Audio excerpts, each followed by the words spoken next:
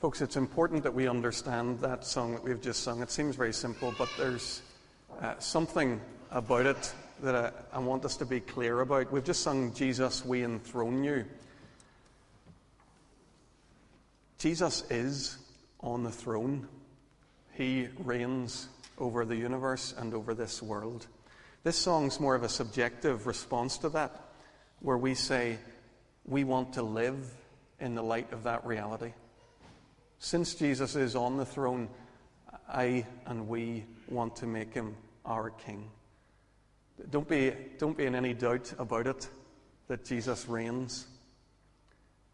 But our desire, I hope individually and certainly collectively, is to be a group of people who gather before the throne of Jesus Christ and say, yes, he is our King. And one of the ways we do that week by week is we pay attention to what God teaches us through his living word. And that's what we're going to do now for a few minutes together. I'm going to pray just now for God's help as we do that. So let's pray.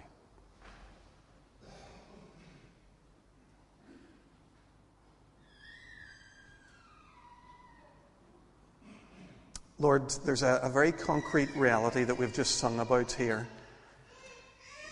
And that is Jesus Christ on the throne. And Lord, we have sung that we want him to be our King, that we want to make him King in our lives. Lord, help us now to do that by paying attention to your word, seeing what it is that Jesus teaches, that we might hear him and obey. We pray it all in Jesus' name. Amen.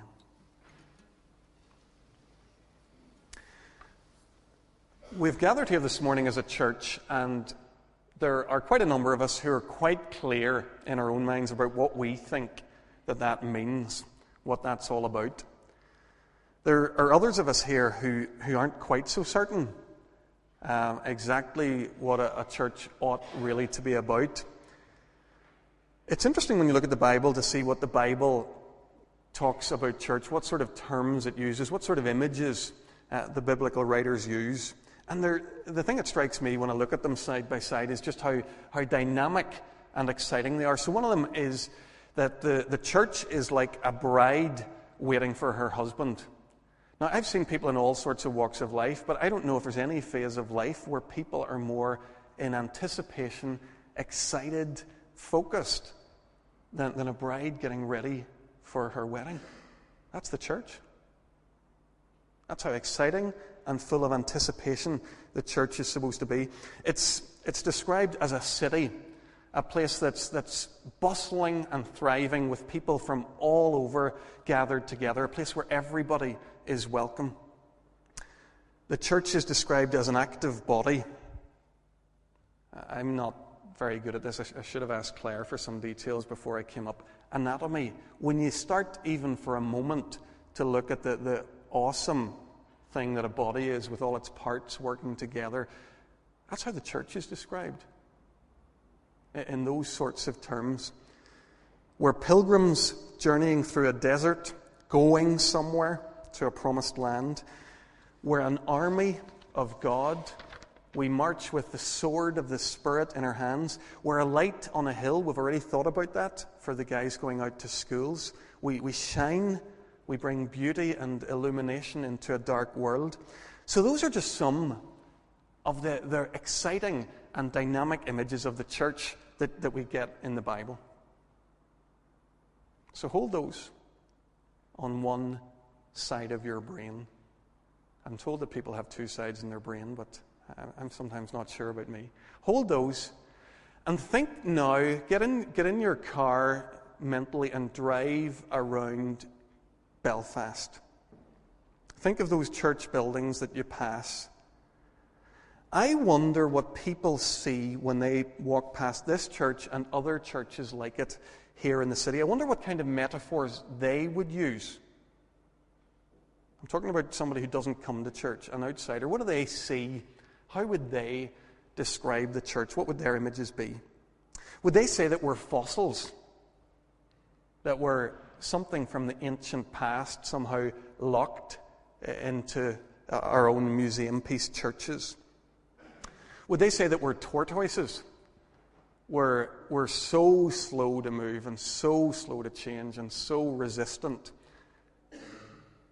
Would they say that we're spluttering candles? There's little, if no, light in this community for itself, never mind for others. Might they say that we're a cozy club, that we're dedicated to preserving our own slightly strange rituals, weird habits for spending our time together that we just perpetuate through generation after generation? By the way, we might think that Kirkpatrick is a living and active church, but it's quite interesting to see what people outside think. A few years ago, I happened to be at the hairdresser just 2 or 3 doors up, and I said I was from Kirkpatrick Church, and she said, "What?" I said, "Oh, the church down, 3 doors down in the middle." "Oh, I didn't know there was a church there." "How long have you been working here in the hairdressers?" "Oh, 8 years." So that's the kind of impact that we're making in some people's lives. I was chatting, a member of committee who was doing a wee bit of work on the outside of our buildings recently bumped into a passerby, and they struck up a conversation, and the member of our church explained that we were having a look at our buildings, and the guy said, "Oh, I didn't know that place was open. I thought it was derelict." So before we're too good to ourselves and imagine that we're shining way out there and everybody's seeing it and we're reaching people for God, the reality is people who look at our church and other churches like it don't often see much of this dynamic, this life full of excitement and anticipation that the biblical images speak of. So somewhere along the line we've drifted from what God has called us to. Denominations are in decline. You'll know about that probably. Church buildings are either closed altogether or sold and become restaurants or nightclubs, whatever. I don't know if you saw it on the front page of the Free newspaper in East Belfast this week. A large Presbyterian church down in Ballymaccarrett will close next Sunday. That'll be their last time to meet for worship. So the Bible talks about the church as this dynamic community in these glowing terms, and we're faced with the reality of where we're actually living and finding ourselves. This is something that's been recognized in the wider church community. So if you're a church leader like me, what tends to happen is that you're approached by all sorts of people who can help reverse the trend. There's all sorts of help at hand for how you can reverse the trend of a dying church. So I'll get lots of posts in about worship conferences, where I'm basically given, either explicitly or implicitly, the message that if only you get the worship right and sing the right kinds of songs in the right kinds of ways, then all sorts of new people will flood into church and start to love it. Then the architects will get in touch also, and they will tell me how ripping out the pews and remodeling the church and making it a more comfortable environment for everybody is just going to revolutionize our church experience. It's going to be so much better. Either that or it's the sound and vision guys who say, if you can get greater impact with your audio visual, then again, all of a sudden church takes off and comes to life. Folks, there's probably nothing inherently wrong with any of those particular things. My concern is when those things themselves are offered as the hope of the church's future. When they become the answer to a dying church, denominations in decline, I think we're looking in entirely the wrong direction.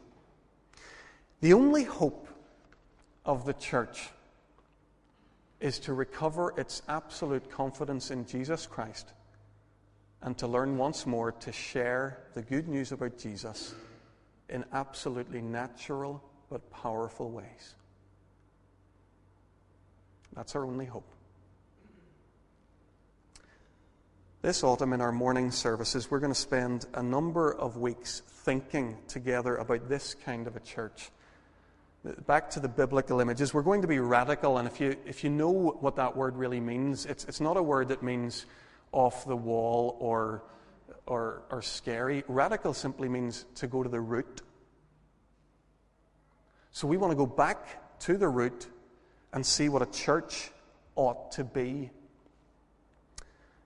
We're going to ask ourselves the question, what kind of a community the gospel of Jesus Christ ought to bring into being?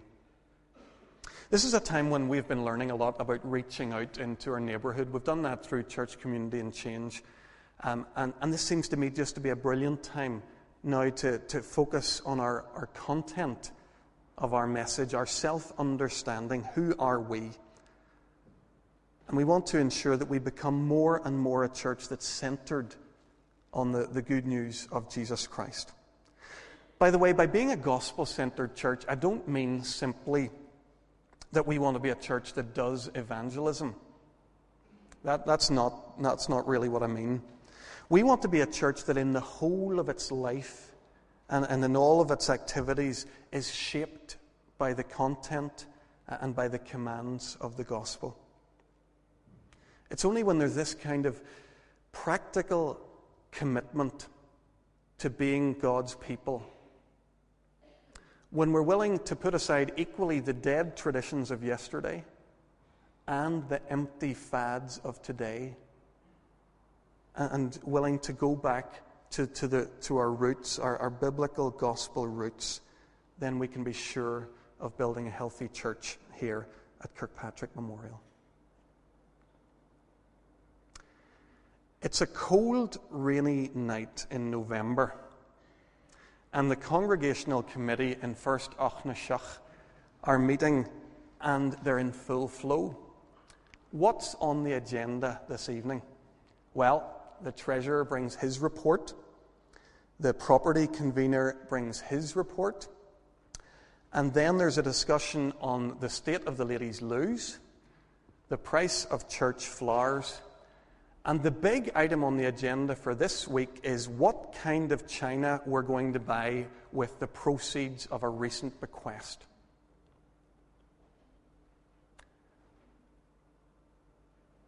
Now, those are all things that need to be sorted out. And church life will work better if they're thought about well. But is this what the church is really all about? Is it about keeping the staff paid, the activities going, the buildings open, the visitors comfortable? Or is there more? What should be our focus, our vision, as we make our plans? This morning we read a passage that I think gives us a very clear insight into how Jesus would answer that question. What's the point of the church? Why are we here? Jesus, why did you leave a church on earth after you returned to your Father? What was the point of that? And Jesus said to his disciples, "You will be my witnesses in Jerusalem, Judea, Samaria, and to the ends of the earth." The first thing that we say about a gospel-centered church is that mission is at the center. Telling others, sharing with them the good news of Jesus Christ, that's what Jesus commanded the church to do. And Acts 1 reminds us that that's the whole reason why Jesus left the church. Jesus gave them his Spirit to make them able for that job, to empower them for that job. And I'm guessing that there aren't too many people here this morning who would want to argue with me or disagree with what I've said so far. Theologian Emil Brunner, he famously said that the church exists for mission as a fire exists by burning.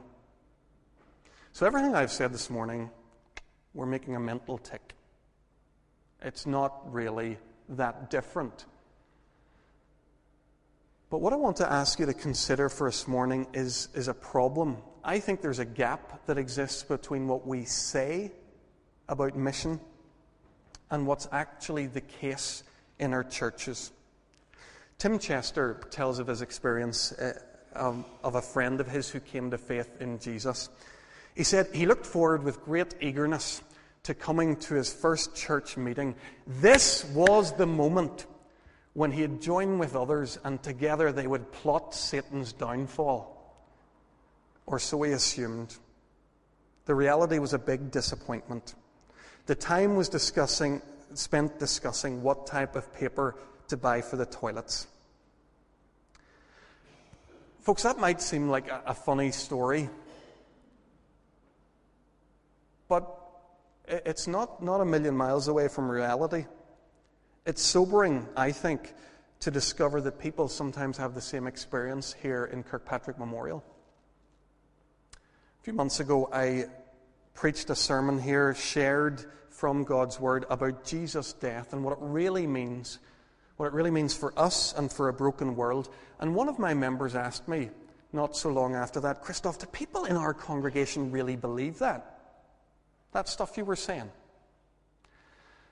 I said, yeah. I think there are a lot of us who really do believe that. And the question came back, if we really believe that, then why do we live the way we do? Why does it seem so often as if we're playing at church?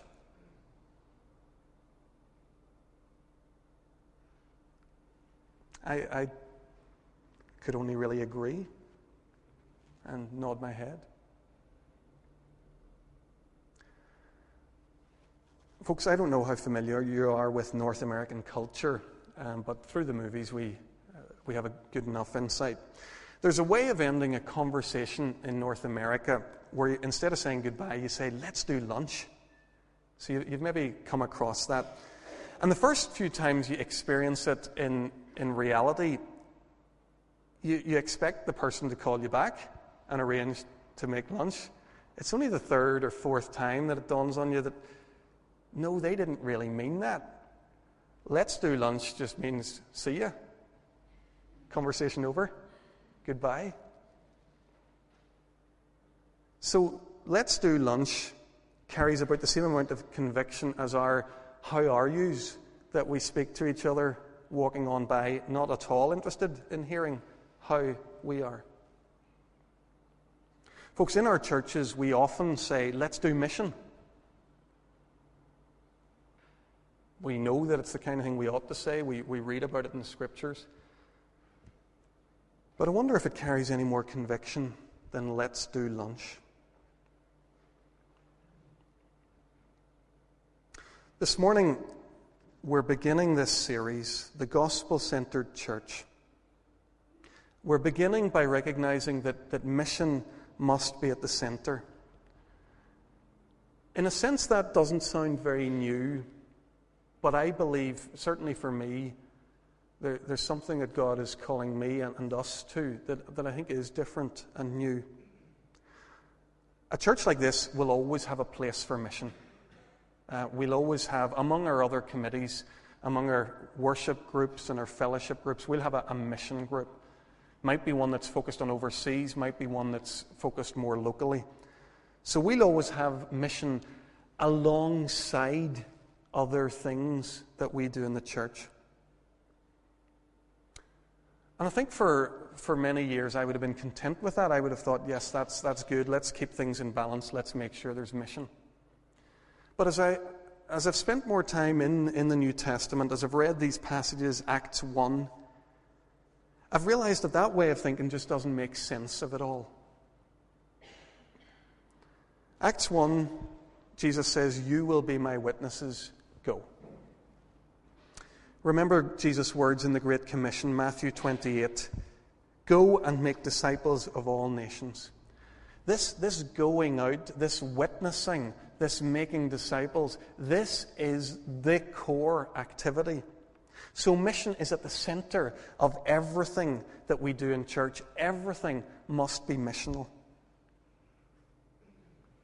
Now maybe you're beginning to feel a bit uneasy about what church would look like. I'm not suggesting that the only thing that we do is proclamation, verbally sharing the gospel of Jesus Christ. What I am suggesting, though, is that everything that we do as a church works together to support this central mission of sharing Jesus. The way in which I teach, the way in which we train our young people, our praying, our pastoral care, our social action, all of these things are missional in their focus. How do we share Jesus with the world?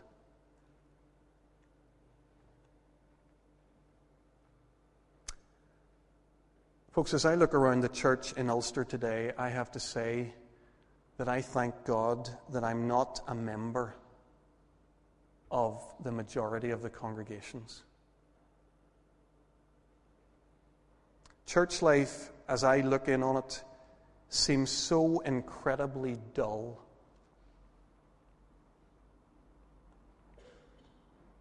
And if I'm entirely honest, I fear that our church life could be like that. And maybe for some of you it already is like that. Incredibly dull.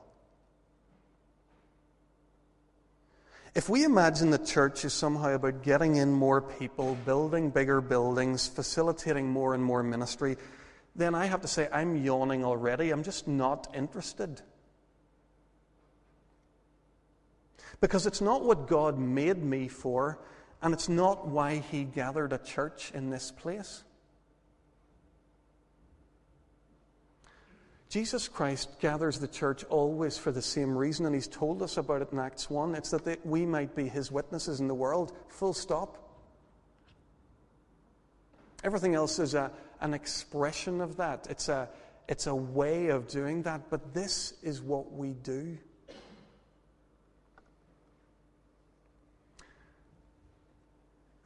Jesus famously said one time that there's great rejoicing in heaven when one sinner repents and comes back to the Father. Tell me this. Have you been around anyone who's come to faith in Jesus Christ recently? Have you enjoyed that experience? If you have, you'll know that there's nothing in the world like it. To see a person without hope, a person destined only for death, to be given hope and to be rescued into life. There is nothing like that. So why then do we settle in our churches for something so much less than inviting people to find new life in Jesus Christ? Why do we do that?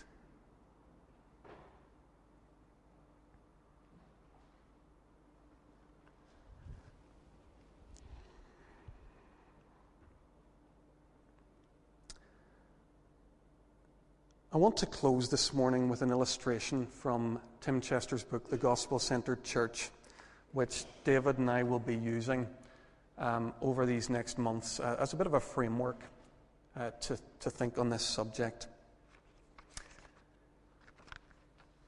Helping us to begin to think of what a church might be like if it was mission-centered, if it was gospel-centered. Tim Chester invites us to imagine. So enter into this with me. Imagine that you're part of a church planting team in a very unchristian sort of a country, say for example Spain. And then he invites us to consider our answers to the following questions, and I hope I can show them to you on PowerPoint. So you've left home, you've gone to live there in one of the large cities in Spain, Madrid, Barcelona, one of the large urban centers, and your vision is to reach people for Jesus Christ. He then asks us to consider a few questions. I'll either be able to click this on or not. Okay, so you've arrived there. What criteria would you use to decide where you live? You're going there because you want to reach people for Jesus. So when you're standing at the estate agent window, what are you thinking? Are you thinking, where are the best schools? Where are the leafy suburbs? No, you're not thinking that. We'd find out where there are people who don't yet know Jesus, and we'd choose to live in the place that best allows us to connect with them. Isn't that what you'd do? I think it is. Sorry, listen, if we go back one. The second question, what standard of living would you expect? Now, you're absolutely clear in your own mind that Jesus Christ is your Lord and you want to share him with other people. What do you expect out of life? Well, let me suggest an answer. We'd expect to be able to live a simple life in that culture, and we'd use our remaining resources to facilitate this gospel ministry. Next question, Lucinda. What would you spend your time doing? Seems to me you'd spend your time out with people. You'd want to get to know and reach people so that you can share your life and Christ with them. You'd look for every opportunity to meet people who don't yet know Jesus and explore natural ways of sharing the good news about him with them. Next question. How would you conduct your meetings together?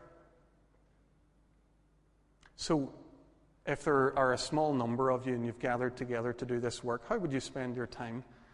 Let's see. We'd spend our time reminding ourselves of God's call to share the good news of Jesus and encouraging each other for that work. We'd make sure that was right at the center. And how would we pray? Let's see. We'd pray Jesus' prayer that the kingdom of Jesus would come in the lives of the people around us, that his will would be done in the lives of the people around us, that people would come to know Jesus. That's what we'd pray.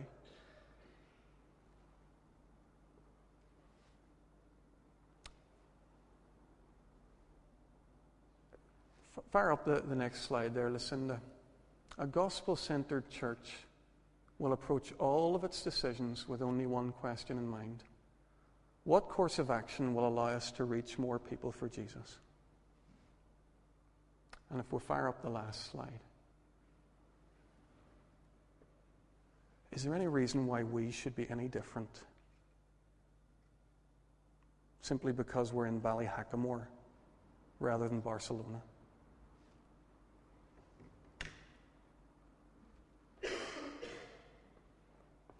Folks, we don't have time now. Maybe we'll do it again sometime to look at those questions again and let them... I was trying to illustrate something. But do you see how the church might be considerably different than it is if sharing Jesus was our priority? If it was more than just a priority that we spoke about, that we actually lived it out. If all our decisions were focused on this question, things might look different.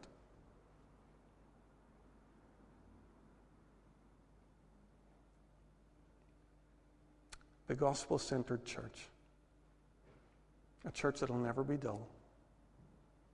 A church full of the power of God's Holy Spirit, because it's doing the very work that God calls us to do. Let's pray.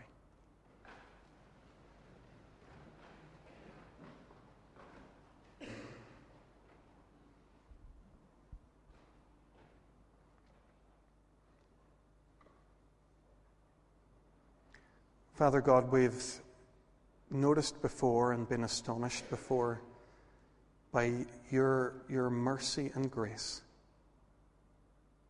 Not only do you rescue us in Jesus, not only do you birth us into a new life, you now use us.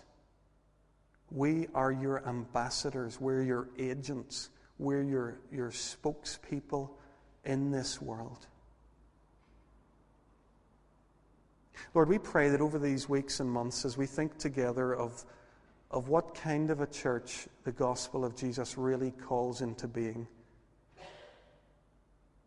Lord, we pray that you'd help us to trust you. Help us not to cling fast, not to hold tight, not to stifle what your Spirit is teaching us and saying to us. Help us to open up, to hear you, and to respond to the promptings that you're placing in us. Lord, thank you that you love us. You want to do us good. And you want to build a beautiful, shining light here. And you want us to be part of that. Use us for your glory, we pray. Amen.